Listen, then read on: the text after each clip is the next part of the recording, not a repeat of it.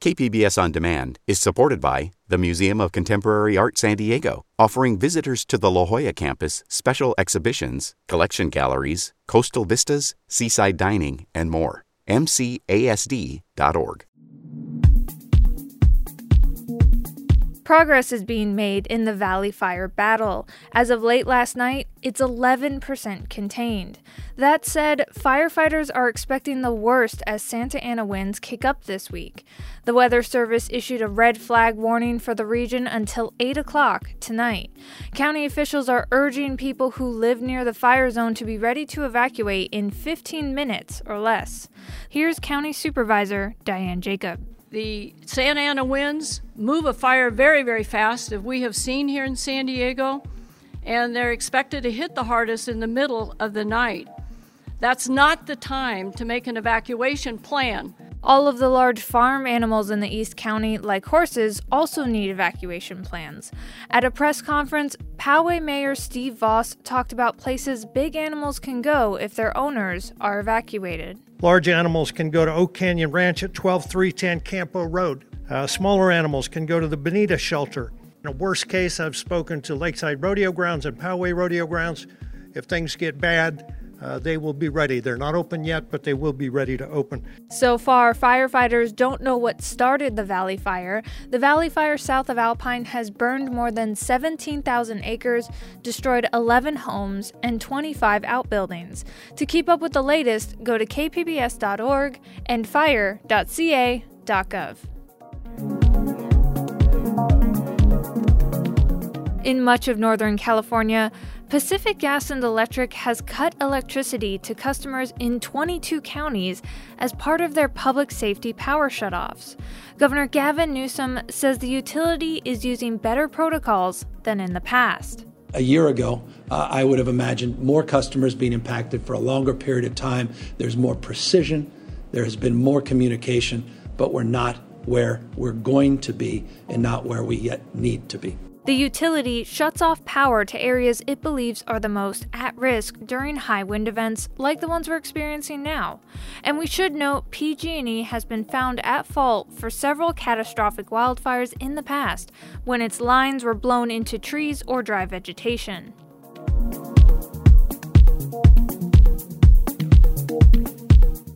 San Diego leaders came together on Tuesday to unveil Listos, California. It's a plan to inform the most at-risk communities of emergency information. San Diego County received $20 million in state grants to help the county partner with nonprofits and first responders. Supervisor Kristen Gaspard says each family should have a plan in an emergency situation, especially in light of the current wildfires. The state has created a 5-step plan called Listos California to help you assemble the necessary items you will need, as well as mentally prepare you to take quick action should the time come. For more information on the 5 steps to prepare for emergency situations, go to listoscalifornia.org.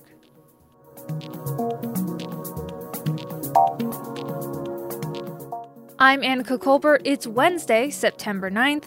This is San Diego News Matters from KPBS News, a daily morning news podcast powered by everyone in the KPBS newsroom. Stay with me for more of the local news you need to start your day.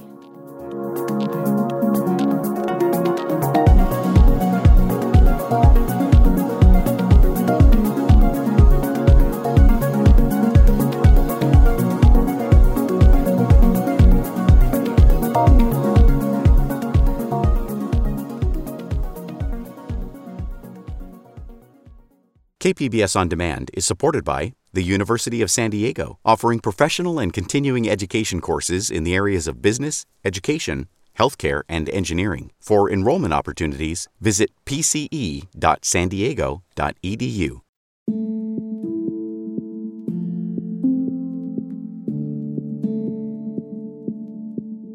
The VA is still searching for Vietnam vets who qualify for a new benefit. KPBS military reporter Steve Walsh says coverage for the so-called Blue Water veterans comes after decades of waiting. When the bill was signed in June 2019, advocates worried that the clock was ticking on Vietnam vets who suffered from one of the 14 ailments associated with the defoliant Agent Orange. VA Deputy Undersecretary Willie Clark says the VA needed that extra time. 6 months sounds like a long time, and it is if you're waiting. But we needed that time to train our employees on these laws and the eligibilities, but we were ready to go. Beginning this year, Vietnam vets who served on board ships as far as 12 nautical miles from shore now qualify for benefits. So do their survivors. The same benefits already extended to people who served on the ground or in coastal waters from 1962 to 1975. The VA also wants people who were turned down in the past to reapply. Steve Walsh, KPBS News. More than 1 million acres have burned across California this summer. The fires can be devastating to people, but as Cap Radio's Ezra David Romero explains, the burns could have long-term ecological benefits. Rachel Lazari Arts has been barraged with questions about whether or not 6 coastal redwood groves will survive fire season. She's a climate scientist with San Jose State who specializes in the trees. Yes, there's going to be some of the trees that aren't going to survive, but the rest of them, they're going to regrow. They're incredibly resilient. Lazari Arts says when a wildfire burned a redwood grove in 2008, a majority survived and grew new shoots. Wildfires present a complex mix of challenges and opportunities. While climate change is creating more megafires, each one offers a chance to manage land better so that there are fewer fires in the future. At least that's how Susie Coker sees it. She's a UC System Forest Advisor in Tahoe. There'll be some areas where the fire did a lot of good. By good, she means excess brush is gone and trees can grow back spaced out or be planted to offset the carbon that was emitted during a wildfire. And it's a chance to reset our management. Once the fuels are gone, how do we maintain that over time? Coker says the fires in the redwoods could have opened up growing space for more trees in the future, but she says it's too early to tell. In Sacramento, I'm Ezra David Romero.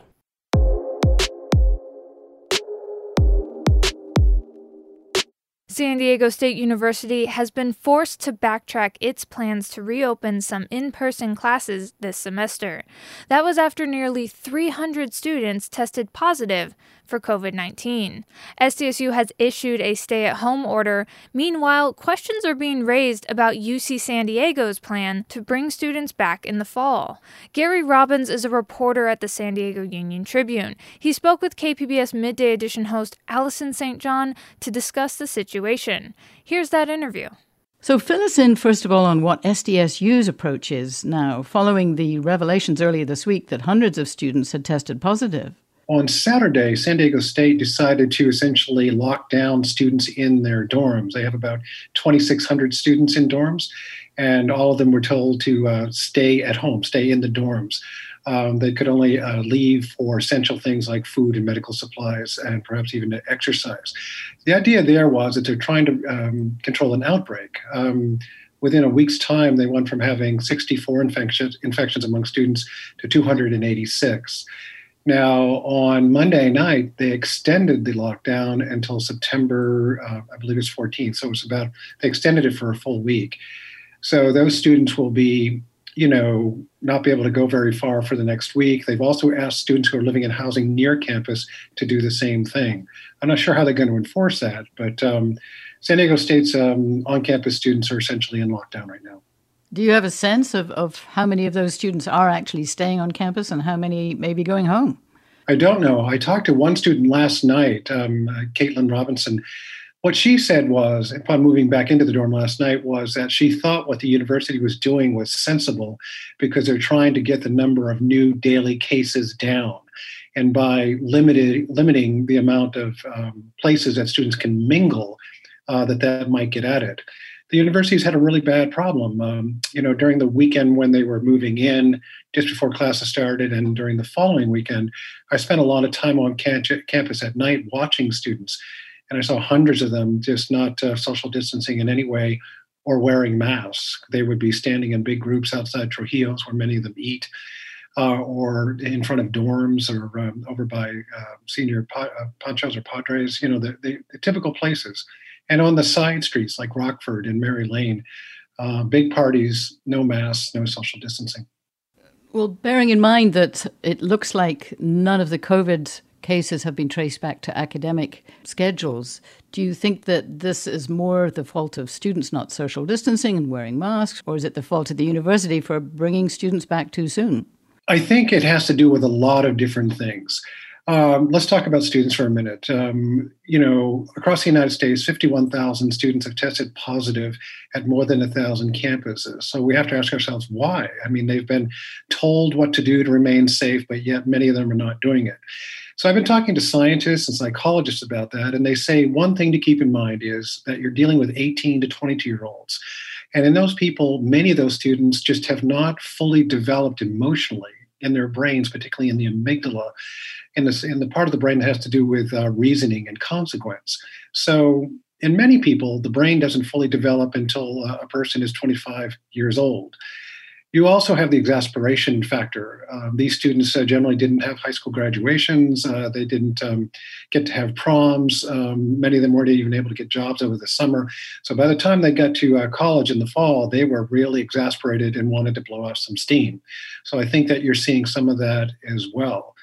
And I think some of it is mixed messaging. We've talked to college presidents locally, and they say, kids look at the news and they see that some people are refusing to wear masks and others are doing it in a diligent way, and it's a mixed message. So some students just adopt the idea of not wearing them. So you have all of these factors, and then you have the universities trying to cope with it. San Diego State University and UC San Diego have worked incredibly hard to be ready for this. The educational materials that they've produced are really clear and thoughtful. San Diego State brought their students back into dorms, by phasing them in and by having them sign documents acknowledging that these students will, obey the rules. They have a lot of medical people on hand to deal with it, and UC San Diego is just about to do the same thing. So the campuses have been trying, but it just may be that you're dealing with human nature here that's very difficult to control, and a virus that is very easily spread.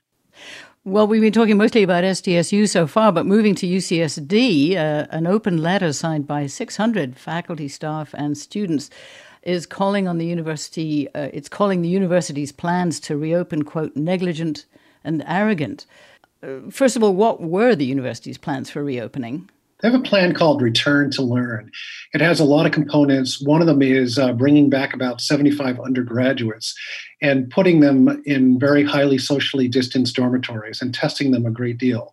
So, for example, if I was a student and I was showing up in a couple of days, as soon as I walked on campus, they would test me on the spot before even letting me into the dormitory.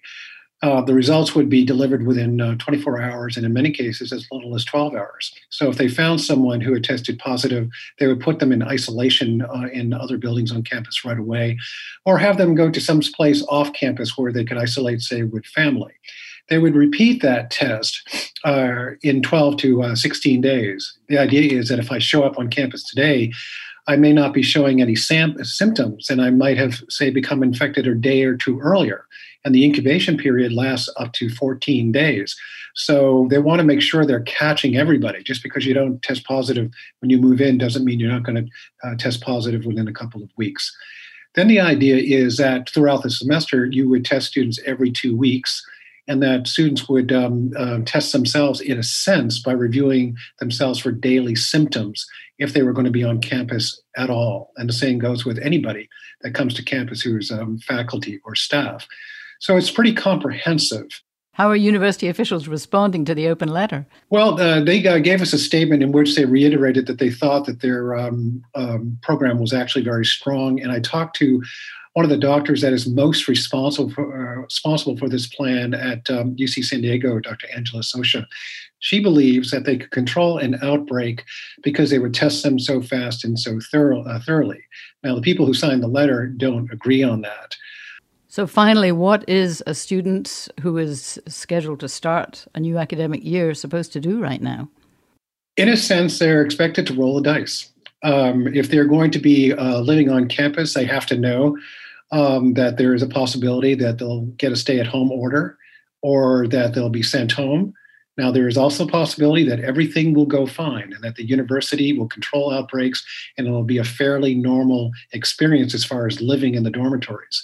What will be different is the fact that only about 12% of students will have in-person classes. Most of the classes will be taught online. The reason that they're bringing so many kids to campus is that a lot of their students aren't from Southern California. They're from other parts of the state and the United States, and particularly overseas. They need a place to live. A lot of these students are going to be sitting in dorms and looking out windows at classroom buildings that are essentially empty most of the time because most things are going to be online. So it's going to be a very weird experience, however you cut it. That was Gary Robbins, a reporter at the San Diego Union-Tribune, speaking with KPBS Midday Edition host Allison St. John.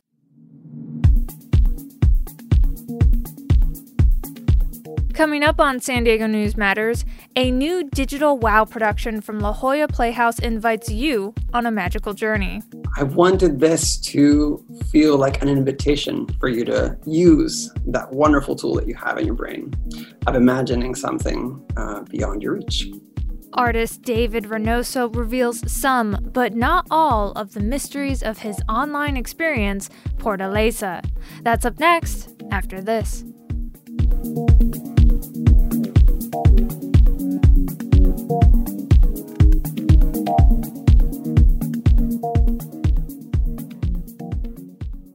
KPBS On Demand is supported by the University of San Diego, offering professional and continuing education courses in the areas of business, education, healthcare, and engineering. For enrollment opportunities, visit pce.sandiego.edu.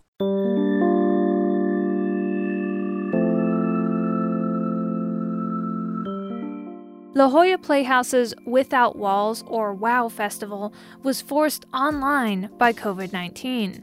But as a site-specific event, the restrictions of quarantine have simply become a creative challenge. KPBS arts reporter Beth Accomando says the latest digital WOW work to debut is Portaleza, and it displays an innovative approach to creating a virtual experience. In a time of instant gratification, Portaleza asks you to slow down to enjoy a delicious sense of anticipation. You as an audience member purchase a ticket, and then you wait for something to arrive in the mail. Multimedia artist David Reynoso. When this parcel arrives in the mail, you open it, and it launches you into an experience. An experience that elicits wonder as it addresses the need for connection during a time of social distancing. Portaleza begins with instructions on how to build a hypnocular device that'll be a portal to your cell phone screen.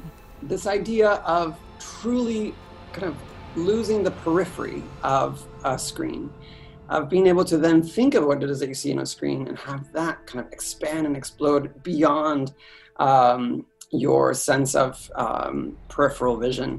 Reynoso explodes expectations by reimagining what an online experience can actually entail. I was so enthralled with the inventiveness of his work that I'm not sure how much to explain and what to leave a mystery. It's like you've been given an ancient artifact that's never been seen or used before. And I think it gives you permission for it to feel completely outside your realm of experience. Yes, I'm seeing a screen that I see every day, but suddenly it's being presented to me in a way that I had never experienced before. And that imagination of that invitation to enter that dimension, that portal through the screen in a new way is exciting. It's like a viewfinder that turns your flat cell phone screen into a mind-blowing kaleidoscope. I remember as a kid making my own kaleidoscope, and then you put, objects that are very boring. You might put sort of like a bead or something that's like a piece of wax paper, and these things that feel very kind of not very special on their own, suddenly within a kaleidoscope as they're moving around, they're being multiplied, makes them immensely more magical. Then combine those trippy, magical visuals with a seductive soundscape.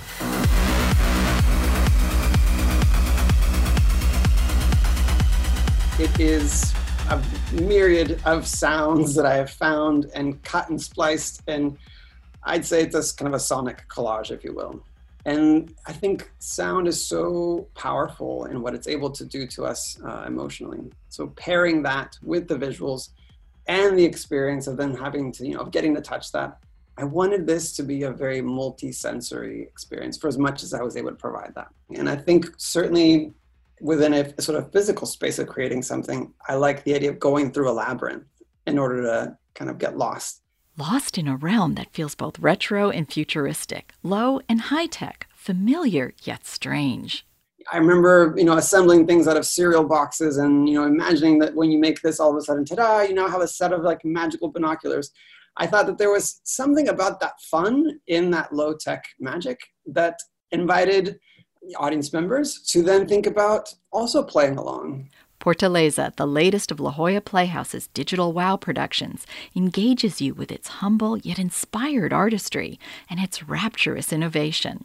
I think we love imagination. I think this is a time in which we need imagination in order to keep us moving forward. And I wanted this to feel like an invitation for you to use that wonderful tool that you have in your brain of imagining something beyond your reach. Portaleza asks you to narrow your field of vision in order to expand your horizons. That was KPBS arts reporter Beth Accomando. Portaleza opened yesterday and runs through October 4th. More information is available at lajollaplayhouse.org. That's it for our podcast today. Thanks for listening.